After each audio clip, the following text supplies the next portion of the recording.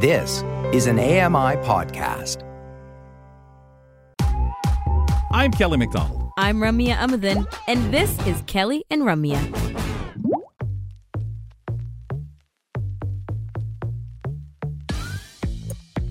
Welcome back. It's Kelly and Ramya, and I will say I have a wet spot on my arm because Glasgow has this thing, right? Glasgow, my dog that's in studio with me, has this thing where he demands pets by nudging me under, like, at the forearm with his wet nose. And he will do that until you pet him. It's quite the scene. And so does he lift your he lifts my arm hand up and wrist up? Not just the hand, just the forearm. Like, yeah, it just goes right under and nudges with his nose. And he's been doing it so incessantly the last 2 minutes that I have now a wet spot on my arm. Anyways, I love it. Yeah, it's pretty. That's why the cartoon noise came out, as you called it, Kelly. Yeah, but the audience didn't get to hear that. Our upcoming guest did, as a matter of fact, and wondered what the heck happened. I thought for a moment, hey, why is somebody playing cartoon characters when it's not me doing the voices? Not you. Anyway, folks, it's that time on Thursdays for the weekly Roundtable. Isn't it convenient that we have a round table? Well, it's actually oval. Just saying. The blind guy feels it now, goes, well, I don't know. I guess it is oval. Kind of oval. Thanks, folks. This is that time where we throw a few things on that round table, settle on back, and Ramya and our guest chat it up. So our guest we have on the round table quite regularly. Mark Phoenix joins us from Newfoundland.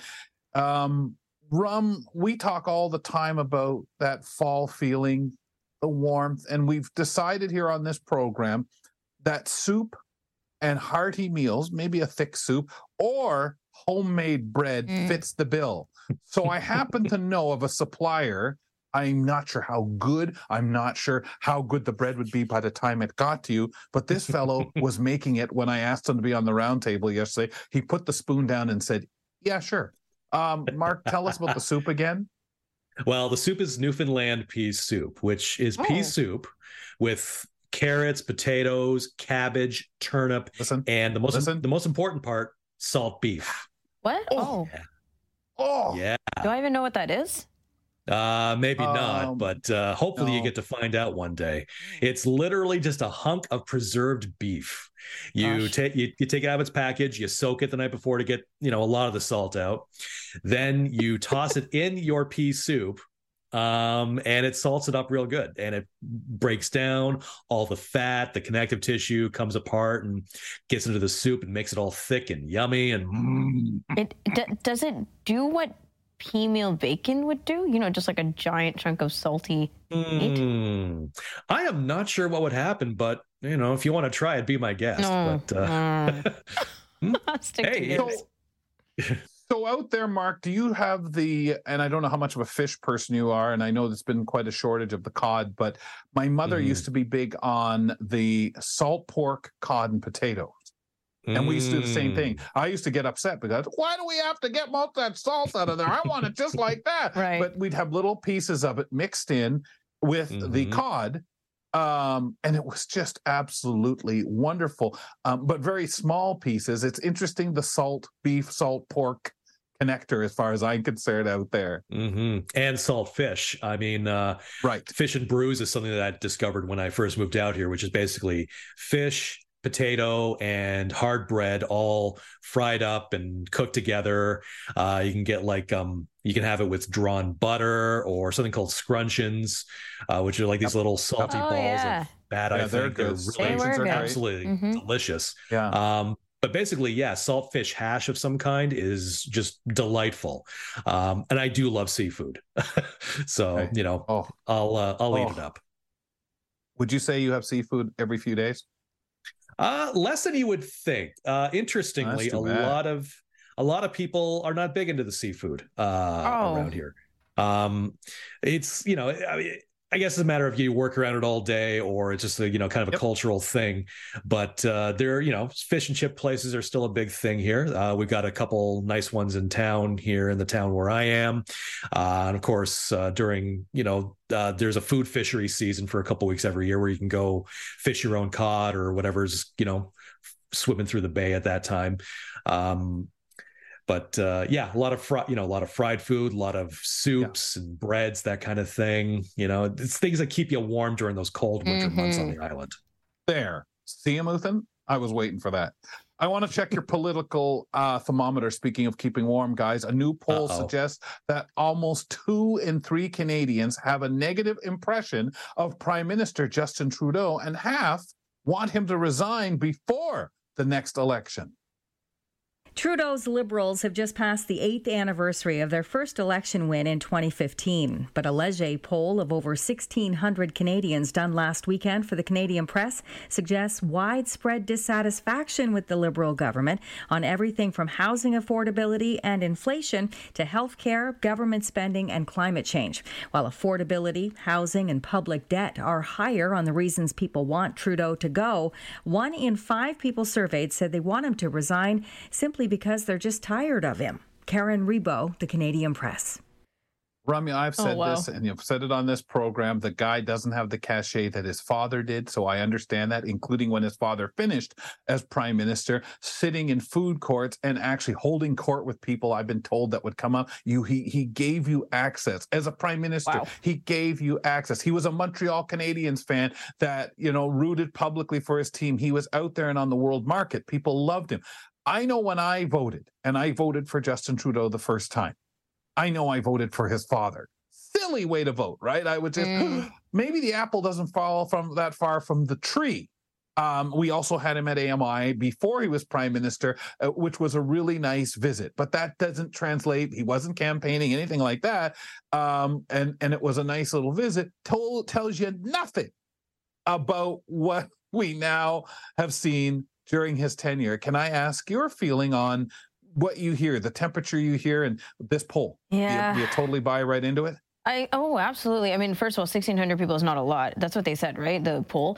But still, I think that it could be generally how a lot of people feel, simply because the last 8 years or however many is not a great time to be Prime Minister of Canada. It really isn't. That's right. He had to deal with a lot. The parties, all of us had to deal with a lot.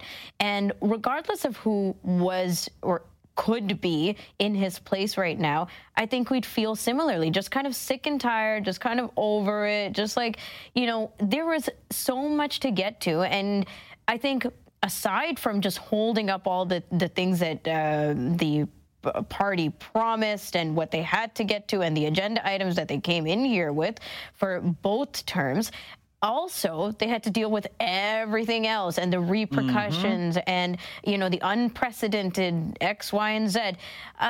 It's chaos. It's a lot of chaos. So it feels a little unfair just from a moral point of view to be like, oh, that sucks, like just resign please, sir.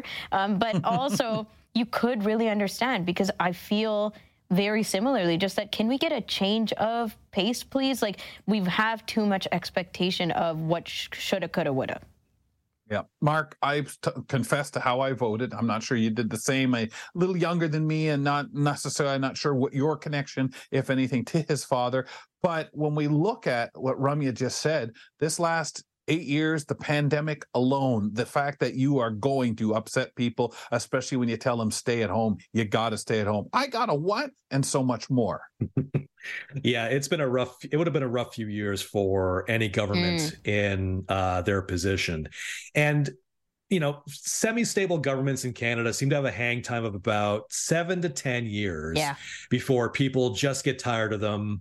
The distance between the promises they made and the policies they've actually implemented becomes too great. People get restless, looking for someone to blame, rightly or wrongly, for their present circumstances. And, the easiest target, often, a good one, is whoever is presently in power. And the distance between, once you get into a job as a politician, you slowly drift away from, kind of really knowing what's happening in the wider world, particularly as you get into higher and higher positions, minister, cabinet minister, prime minister. So the fact that, we have a prime minister who was literally born, into power, is going to influence how he and the people he selects, views things, even though for a while, he did what's considered, real jobs. He was a teacher for a while. Right. He was, like he's worked with kids, he's, worked with other people. But he's still ultimately someone who wanted to be a politician, who got the big job, who got the top job, who came from that air of, running with, people in, high places, upper classes. And, people, they're going to want to find someone else. Whether they'll find someone else to settle on, I guess we're going to find out. And maybe in another 8 years, we'll find out how sick people are of the new boss. I'm curious how you guys feel he has done with his cabinets. And why? Because we know as disabled people, we see someone with a disability. We've seen the efforts to do this. We've seen minorities reflected. And again, as we are a more visible country with everyone having cameras and so much going right to media, as we've spoken about, Mark, has he done a good job there? Middling is how I would call it. I wouldn't say I wouldn't say the present government set anything back, but I'm not sure how much progress can be said to have been done. I mean, let's just think back to this last segment you just did, discussing, disabled people trying to navigate our air travel system and being humiliated for their trouble. That's something that should not be happening with all the words that have been said about let's have a minister of disabilities and accessibility, let's have an accessibility officer. And here we are with people still literally having to drag themselves off planes and to find their adaptive equipment busted. Whether I'm just, there's been talk about having something equivalent to the ADA in the US. There's been talk about having, a disability benefit, still hasn't happened. Great words. Where's the beef? Yep. Well, actually, it's in that soup you've been making. Rami, your reflections on this at all?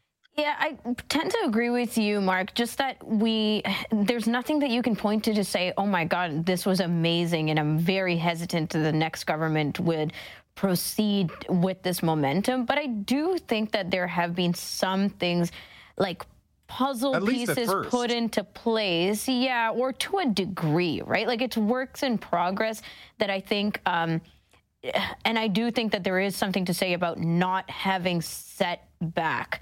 And that's one thing. Like there's always a bit of momentum when you think 4+ years of a government, that the good things are kind of rolling, or at least hopefully rolling without much interruption. And then you kind of keep your fingers crossed that it'll continue moving in that direction with the next government. But never know.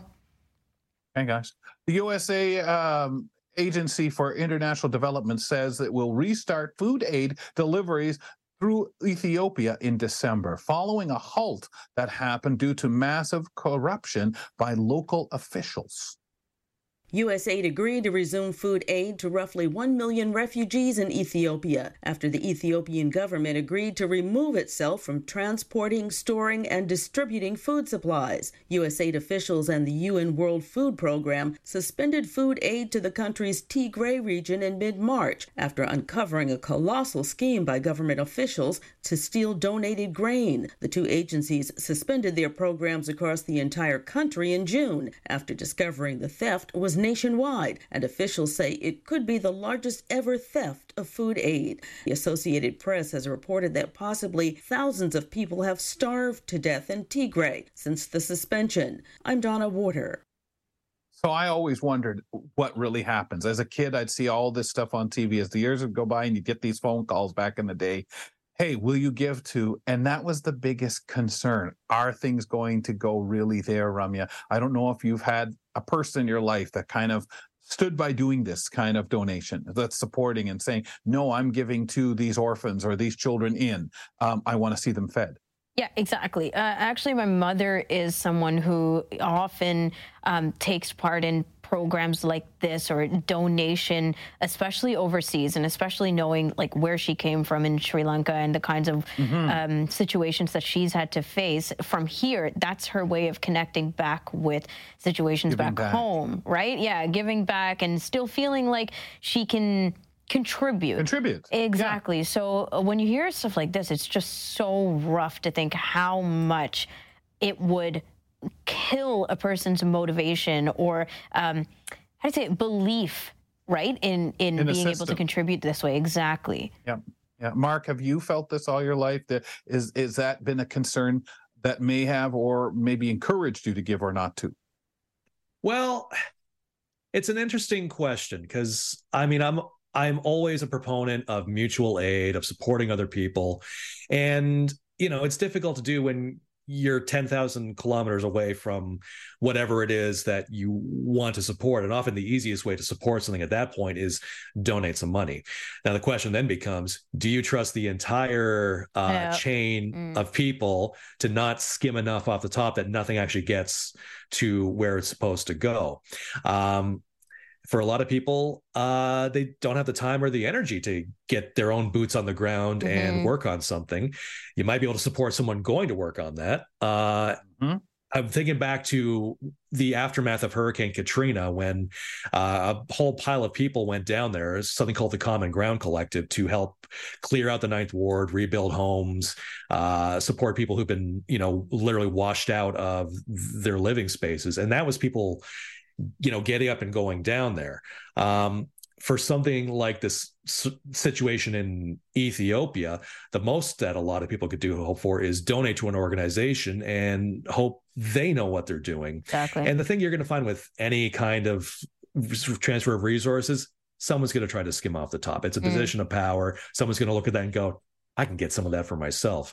And it's just a matter of, there's a lot of trust involved in these organizations and operations, and you got to go and understand that some people are going to take advantage of that trust, but your focus has to be on the cause itself. What are you doing? Yep.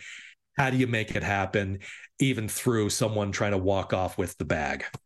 That is a hard balance to strike. It is. And I think about one of your items you brought when you were filling in for Bill, Mark. And we talked about how much stuff gets wasted because people aren't doing the jobs of the recycling parts, and things that need to go that we feel are going somewhere end up not. And I wonder the same thing here. Who because our world, especially here in our own country, is filled with somebody who, I can't do all this work today. Somebody's off sick. We're sure it can't all fall on me. How much stuff gets wasted, even starting before it even goes overseas to the corruption. Thanks, pal. Well, I think, yeah, absolutely. I was going to say very quickly, the best thing you can do, take care of those, take care of those close to you, take care of those that you run across in your daily life, and go out from there. Yeah. Mark Phoenix joining us. Great words. As usual, fun to have you on the roundtable. We'll see if we can get you back here before Christmas, pal. Thank you. Thank you. I'm sure you'll drag me back in somehow. I was told you were volunteering. Okay. And soup. Maybe. Bread. Yes. And so, always push. Volunteering. Anyway. That keeps some people out of the contributor money. We do the roundtable once a week on Thursdays right here. I've stopped using the word victim of the roundtable, so I really did start believing that they were volunteering. But now we've got a second guest. Yeah, we're gonna take a break and come back to wrap the show here with you. We've got the teaser for the Friday edition of Now with Dave Brown on AMI TV as well. So stick around for that. We'll be back with more of Kelly and Ramya after this short break.